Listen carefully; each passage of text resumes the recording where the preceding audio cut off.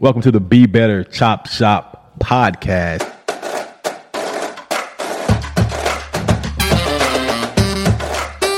Why is it the Chop House, man? The Chop Shop, man, because we chop it up and dissect the information in here. I like that. Be Better World is a movement about empowering people. Stay tuned for some really cool people, some really cool episodes, and learn what you can do to empower yourself. Welcome back to the Be Better World Chop Shop, and I'm in the room with another legend that I've happened to stumble across in Billings, Montana. I'm in the room with Mr. Jeff Boyd. How are you, sir? I'm fantastic today. So I had to bring Jeff on my show because I had the opportunity to meet Jeff through, it was actually kind of interesting. I don't know if you know how we met, but we met through that multicultural men's group. You remember that? Mm-hmm. And I remember that we were trying to do something. So just so you, some background, there were a group of men trying to create a group to support the different ethnicities in the city. That's how we got in the same room. And one of the things I was proud of, and I don't know if I ever told you this, I had done business with everybody in the room with the exception of you. And I made it a point, I got to do business with this guy. And so that was a driving factor for our initial connection. But since then, we've connected on other levels. So first and foremost, tell the world what you do. So I've had a State Farm agency in Billings since 1990, since May of 1990. And so it's a full-service agency. I do pretty much all lines of insurance: commercial insurance, property casualty insurance, life insurance, health insurance, disability insurance, a little financial planning, life planning. And that's kind of been the focus. And that's evolved over the years because I would say probably evolved and gotten better and learned some things. Mm-hmm. You know, I've always kind of prided myself on being a lifelong learner. So I just have always tried to just make sure that I'm challenging myself with new things every day. So the thing that I appreciate about you is, and people don't understand this, is the extracurricular activities that you do to promote community awareness, right? And so I want you to talk a little bit about, I know you're really, really active in youth sports. Really, really active in youth sports. And so just talk about some of the things that you've done in the community with some of the young men and young women that you coached in the community. So I've constantly been coaching. So I've not had a season off for 10, 12 years, whether it's spring season, summer season. And it started obviously with my kids. When they were little, you get involved in T-ball. And, I started looking at it and I look back at my life, and the reason that I probably made some of the life decisions I made were because other people in mentorship roles saw things in me that I didn't see in myself. So they saw positive attributes or traits that I had and encouraged those things. And so I also learned how to communicate. I learned how to function in an adult world as a young person because I had coaches that talked to me like a person. So I was never a kid. I never felt like a kid. And I'm probably strange that way, but I've always been, they said I was an old soul when I was a kid. But those people that I met instilled kind of that thing in me that you can reach out and you can touch a life and be an impact and be in that person's life forever. And so I figured out in my own life that, at 55, going back to age 40, the people I remembered in my life from the very beginning were people like coaches and teachers that showed an interest in me outside of the activity, but they actually just talked to me like a person, wanted to know how I was doing, what I was doing, what's going on in my life. I had a really cool experience. I had a seventh grade coach, so this has been 42 years ago, came looking for me into my office this week. So a gentleman that I had a relationship with, I hadn't seen him in 42 years, came in and said, "Hey, I don't know if you remember me." I'm like, "Oh, you don't have to ask if I remember you." It was just an amazing deal to have that kind of a connection that lasted 42 years over a season spent with a gentleman. Wow. So you teed it up, and I'm about to hit it, right? So you and I have had some really deep conversations about a lot of things. And one of the things that I want to touch on is, so you grew up in Billings. I did. And so for those of you all, since this is a podcast, you can't see us, Jeff looks like me. He's a brown guy, right? And he grew up in the city of Billings. Just kind of talk me through that experience. You know, I know you kind of touched on it a little bit, but just talk me through that experience so people can see it through your lens. So I would say that the city of Billings, as with all cities, has had issues with diversity. And I think the city of Billings with African Americans has probably been a little bit better than a lot of cities because of the fact that there wasn't a lot of us here. And so it's hard to build a lot of prejudice against something you don't know. And so one of the things that, and I've seen this firsthand, and I've seen both sides of it because I've had a family that's had lots of problems with the law, and there's a couple of us that have had no problems with the law. Or systems or society or in school. And a lot of that had to do with preparation, how you carried yourself. And so I've seen little bits and pieces of discrimination. I've seen it firsthand. I've had every bad experience you could have as far as race is concerned. But what I've seen is that as a community overall, that has not been the prevalent theme. I would say that, and some of this is kind of like the Old West, and I think that's maybe where a lot of this came from, was you had to help your neighbor. So being neighborly it's not hard to do in a place like this because it's necessary. And so those values are instilled here, and I've found that in my daily life that's not really something that I pay attention to. I just think that as a community, it's a great community. It has its issues and its weaknesses, but it is a fantastic community. And I think it's been, I look at me being in business where I'm at. My mother was terrified because this place was extremely segregated, as was every city in America. And the thought of me opening up a business and doing business in a community that was 99% not like me should have been terrifying. And I didn't feel like it was terrifying. I just looked at it as I'm just going to do my job and if they have issues, let those issues be on their table or on their plate because it's not on mine. I don't carry it. Right. So I'm gonna speed the tape up, right? So 55 years in the same community, over half of that in business, and we had a conversation less than a couple weeks ago, and we were talking about, and again, I'm about to probably. Excuse my French, piss some people off here, right? Because I think it's a needed conversation, and I think it needs to be heard from some people who've actually lived it, and both Jeff and I are African-American males, so I think we can talk to it directly. So Jeff and I had a conversation about the young minority men coming up in the city today.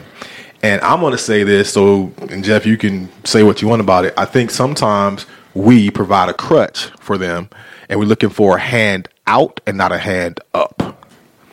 I'll let you talk to that. Your experience. And I know that's deep. Whew. Well, and I would say that we have and it's nationwide. It's nationwide, and it's a leadership, parenting, mentorship, because I think your parents are mentors primarily, because they're here to steward us through adulthood. And that is the biggest frailty, biggest weakness, biggest issue, because I'm seeing these kids get pigeonholed into a behavior pattern that is not functional in the real world. And the things that should be encouraged, I think, are getting missed. So athletic talent, dress, swagger, being hip, being cool, all those things are really functional in an adolescent world, but they're not real life. And so none of those things are accepted or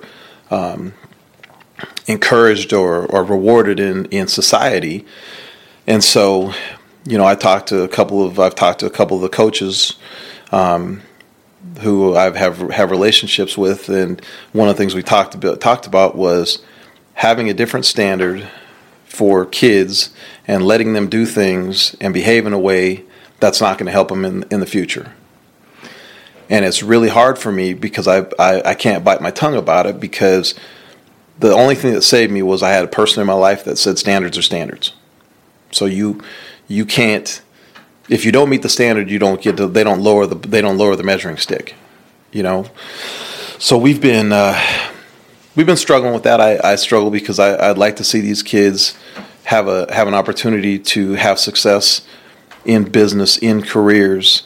You said keep it real, which you keep it real, but you also are punctual, professional, prompt, courteous, courageous. I mean, all these positive traits that I see and mirror that I think would help, and that's what I want to see them being rewarded with. I want to see them rewarded for being good in school, being on time, being respectful, looking their coach in the eye, being good to their teammates.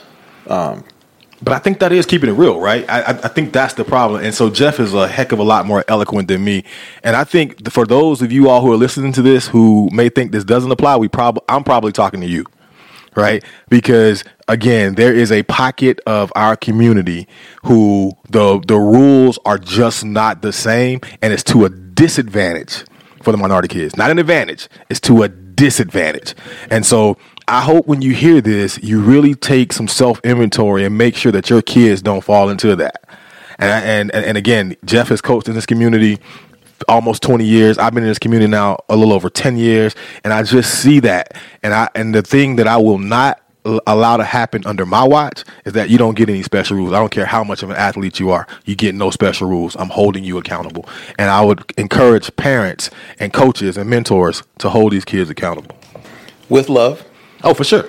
The other thing that I took from that conversation that we had is that rules and regulations are appropriate at any age. They're appropriate at any age. I really took some time to digest that conversation that we had because it hit me different that day, right? I was thinking about it. I'm like, what role am I playing to better it? Because if I'm not better, and I'm making it worse. And so I've been doing some homework that we should talk about seriously about how we can do it. Because I know we talked about potentially doing some fairly large things. And that's the thing that I think the weakness is, and we have a problem, and it's a nationwide crisis. It affects all races, all families are potentially at risk for it because single-family households really struggle because mom can't be dad and dad can't be mom. And it's really, really hard. And so it takes a village. And so as a teacher, as an educator, as a coach, as a business person, I may have the responsibility to invest a little bit more than just the minimum. You know, so I may have to emulate the behavior that is going to help them. So a little bit of extra time. So maybe you don't have to treat them differently, but you may have to give them more. And in my mind, that's a hand up. It's not a hand out, right? But the other part of that is they have to reciprocate the effort, right? Mm-hmm. So if you're willing to put your time on the line, which is your most precious commodity, parents and other mentors have to be willing to do the same.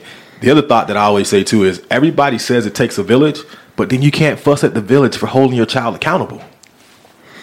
Right? Because I see that a lot. It's like, yeah, I want you to do this, but the minute it doesn't marry to what you need, then you got a problem with the village, and a lot of parents are switching the village.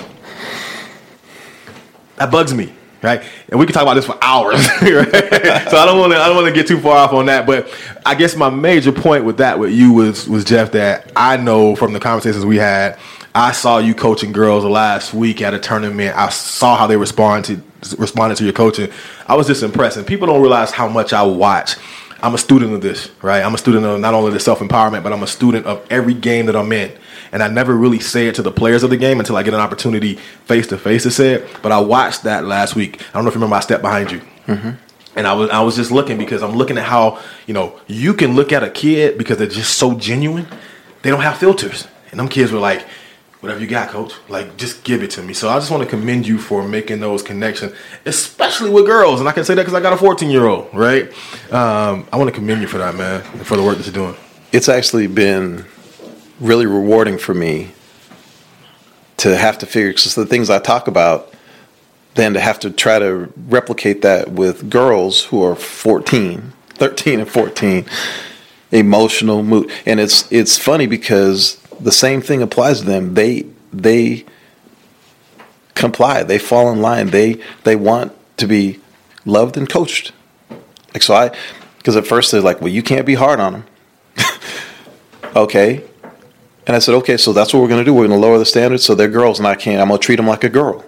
And that's not true, because work hard, be on time, have a good attitude, be a good teammate applies to everybody in all aspects of life. And it's been rewarding for me because I came onto a team where the girls are kind of doing what they wanted to do. And that just doesn't function with me. I can't work that way. And so, yeah, I said, you guys are going to have to run. Well, coach didn't make us run. I said, well, I do. That's what I do when you don't do what I say. That's what we do. We run. Accountability. Yeah, accountability. Yeah. So Jeff, like, I respect you not only as a businessman, but as a community advocate, and more importantly for me, as an advocate for people, right? And again, like I said, we've had this personal conversation. I want to say that to you publicly, to people, right? I have a major level of respect for you, man, and I appreciate everything that you do. So lastly, man, I always ask all my guests to just give me that one thing that you kind of live by, that it kind of guides your day-to-day activities, man. I'm going to have to say 2 words. Absolutely. Okay. Serve, be helpful, and persist. You heard it from one of the legends in Billings, one of the longest tenured minority business owners in the city of Billings, Montana, Mr. Jeff Boyd. Thank you so much for being on my show, man. Thanks for having me. Be Better World. We signing out.